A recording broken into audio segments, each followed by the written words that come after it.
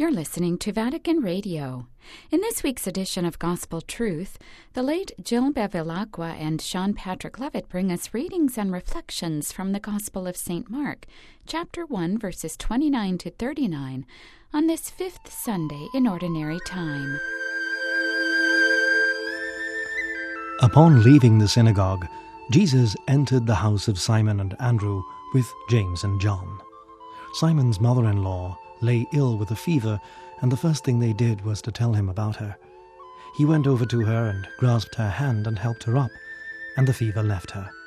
She immediately began to wait on them. After sunset, as evening drew on, they brought him all who were ill and those possessed by demons. Before long, the whole town was gathered outside the door. Those whom he cured, who were variously afflicted, were many, and so were the demons he expelled. But he would not permit the demons to speak, because they knew him. Rising early the next morning, he went off to a lonely place in the desert. There he was absorbed in prayer. Simon and his companions managed to track him down, and when they found him, they told him, "Everybody is looking for you." He said to them, "Let us move on to the neighboring villages, so that I may proclaim the good news there also.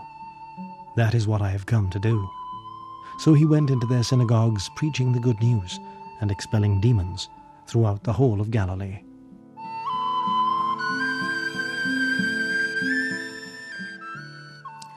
When Pope John Paul II visited the synagogue in Rome a few years ago, it created a great stir.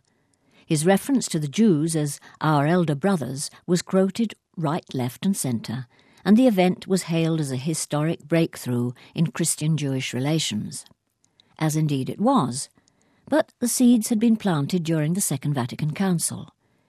In its document Nostra Aetate, the Declaration on the Relation of the Church to Non-Christian Religions, it stated clearly, Even though the Jewish authorities and those who followed their lead pressed for the death of Christ, neither all Jews indiscriminately at that time, nor Jews today, can be charged with the crimes committed during his passion. Some years later, the Guidelines on Religious Relations with the Jews referred to 2,000 years, too often marked by mutual ignorance and frequent confrontation, and declared, although Christianity sprang from Judaism, taking from it certain essential elements of its faith and divine worship, the gap dividing them was deepened more and more, to such an extent that Christian and Jew hardly knew each other. In a handbook on life in Bible times, we read that as Jews considered the followers of Jesus to be a party within Judaism, they were allowed to worship on the Sabbath alongside their fellows at the synagogues and temple. At first, the disciples had conflicting emotions about temple and synagogue worship. Eventually, though, the Jews and Christians antagonized each other so much that there was little choice but to worship separately. The conflict, of course, as the handbook adds, did not revolve around the format or the location of worship, but the nature of worship itself. And so we find the early Christians meeting in private houses to celebrate the Eucharist. And little by little, the synagogue disappears from Christian worship. St. Paul certainly taught in synagogues, though he didn't always have a good reception. And Jesus himself, when he went to Nazareth, we read, went to the synagogue as his custom was on the Sabbath day. But his listeners didn't like it when he quoted the miracles God had worked for pagans. They wanted to throw him over a cliff. Nevertheless, throughout his ministry in Galilee, Jesus taught in the synagogues. After calling Peter and the other 3 fishermen, we read, They went into Capernaum, and immediately on the Sabbath he entered the synagogue and taught. The synagogue is present at the beginning and ending of today's Gospel. But what was the synagogue? What is a synagogue? One dictionary says, firstly, a Jewish congregation. Secondly, the house of worship and communal centre of a Jewish congregation. Another dictionary has a building where a Jewish assembly or congregation meets for religious observance and instruction. And secondly, such an assembly or congregation. The word in Greek means meeting or assembly, which is interesting because today in our liturgy the word assembly is used often in reference to the celebration of the Eucharist. as we see in this extract from the Council Decree on the Liturgy. Whenever the community gathers to celebrate the Eucharist, it announces the death and resurrection of the Lord, in the hope of his glorious return. The supreme manifestation of this is the Sunday Assembly. Little by little, it seems, we are linking up with our roots. The Church cannot forget that she received the revelation of the Old Testament by way of that people with whom God in his inexpressible mercy established the ancient covenant. Once again, Nostra Aetate. And remembering what St. Paul wrote to the Romans, it goes on. Nor can she forget that she draws nourishment from that good olive tree onto which the wild olive branches of the Gentiles have been grafted. And again, Paul, this time to the Ephesians. The Church believes that Christ, who is our peace, has through his cross reconciled Jews and Gentiles and made them one in himself. The synagogue as an institution seems to have originated at the time of the Babylonian captivity.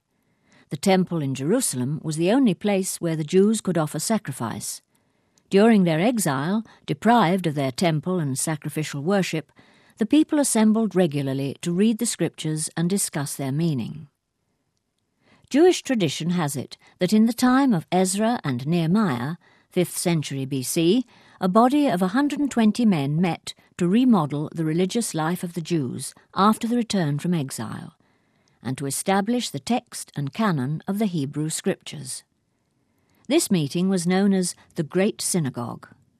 It was then that the Mosaic Law was proclaimed as the law of the state for the Jewish community. It's sometimes called the Charter of Judaism. And so the local synagogue must have been born, a place where the people met to pray, sing, and study the Torah, or precept, the Hebrew word for the Pentateuch, which contained the Mosaic Law, or the revealed will of God as contained in the Scriptures. The chief function of the synagogue was to foster understanding and proper observance of the Jewish law. In effect, it became the seat of a spiritual government which ordered and disciplined the lives of the people. Thus the handbook has it. And in New Testament times, a speech of the Apostle James, quoted in Acts, ends with these words: For Moses has always had his preachers in every town, and is read aloud in the synagogues every Sabbath. Since the destruction of the temple in 70 AD, the Jews have had no other form of public worship, to this day, than the synagogue.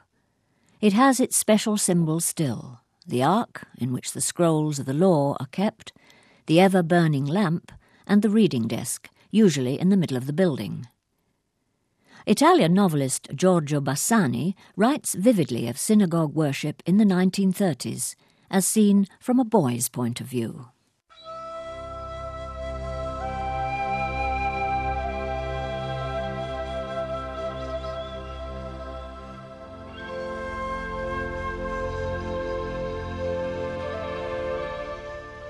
Our pew was far down near the semicircular enclosure, bordered all round by a marble railing, in the centre of which stood the teva, or lectern, of the celebrant, and we had an excellent view of the monumental wardrobe in black carved wood, in which the scrolls of the law, the so-called Sepharim, were kept.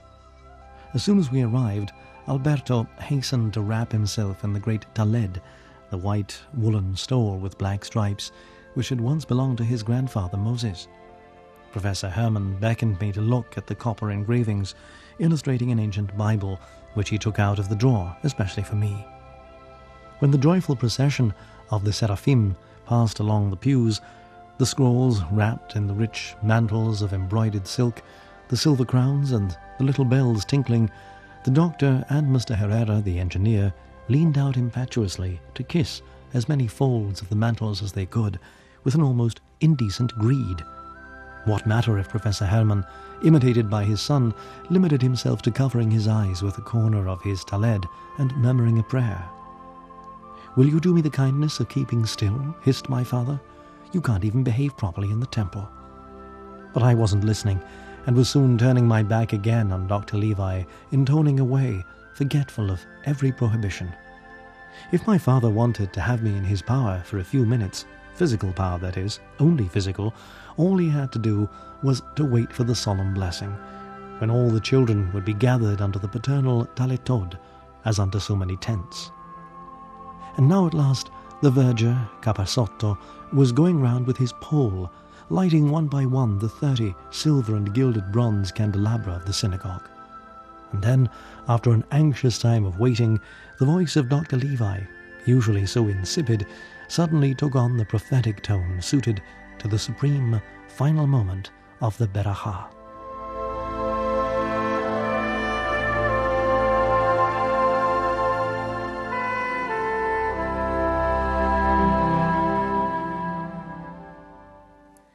What the synagogue was like in our Lord's time we can but guess from the ruins of the 4th century Capernaum synagogue, said to have been built on the site of the one where Jesus taught.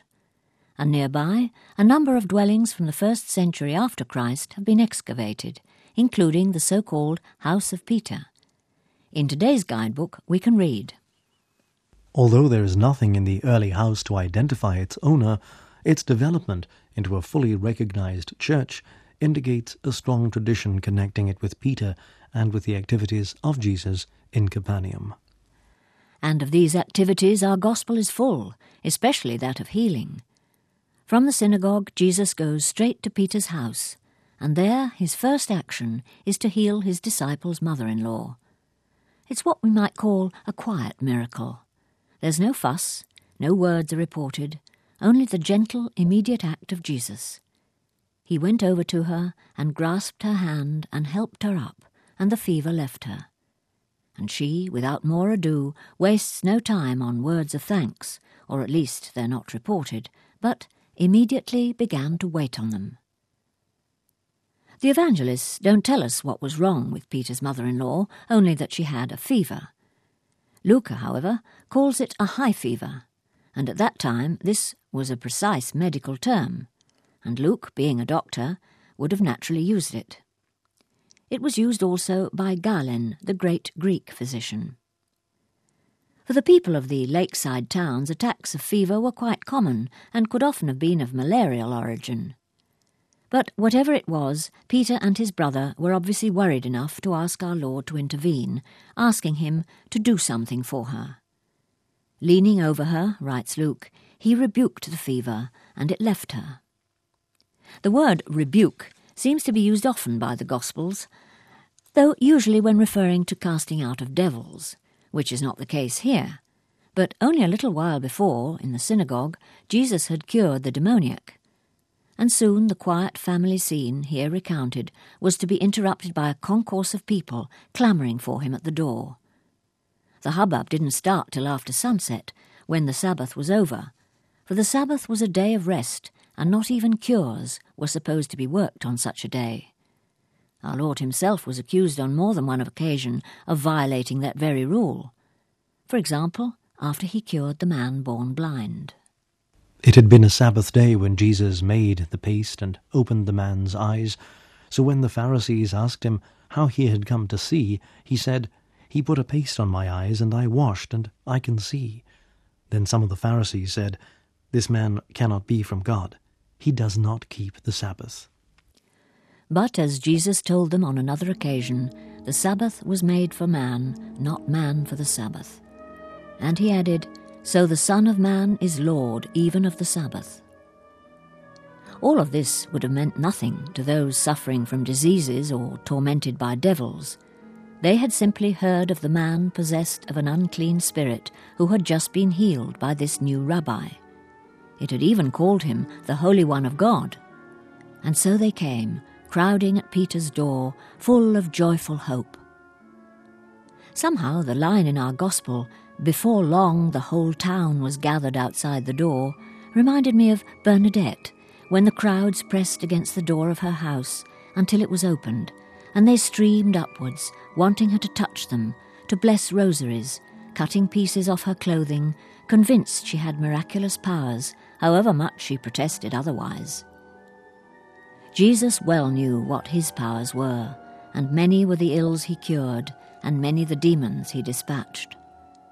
But on that occasion, before it was light, He was up and away to a lonely place in the desert, to pray, to be with his Father, to get in touch with home, to recharge his batteries, as we would say today. None of these things can come anywhere near what the Son of God must have wanted when he left the house so early, before the other sun was up. He had cured the sick and expelled demons. Did he feel, as he did that day when the woman with an issue of blood touched his garment, did he feel that power had gone out of him? Surely he did. As for the demons, he had given power to the apostles to cast them out. But there was that occasion when they were unable to do so, when they were unsuccessful. And he said, "This kind is only cast out by prayer and fasting." And so to the desert, and prayer, as T.S. Eliot put it.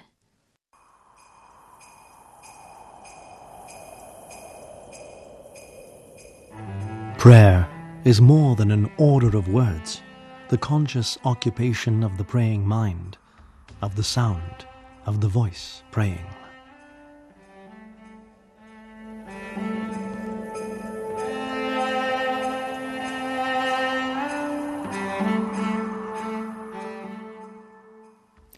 And the prayer of God, of the Son of God to the Father? Could the Word have had need of words?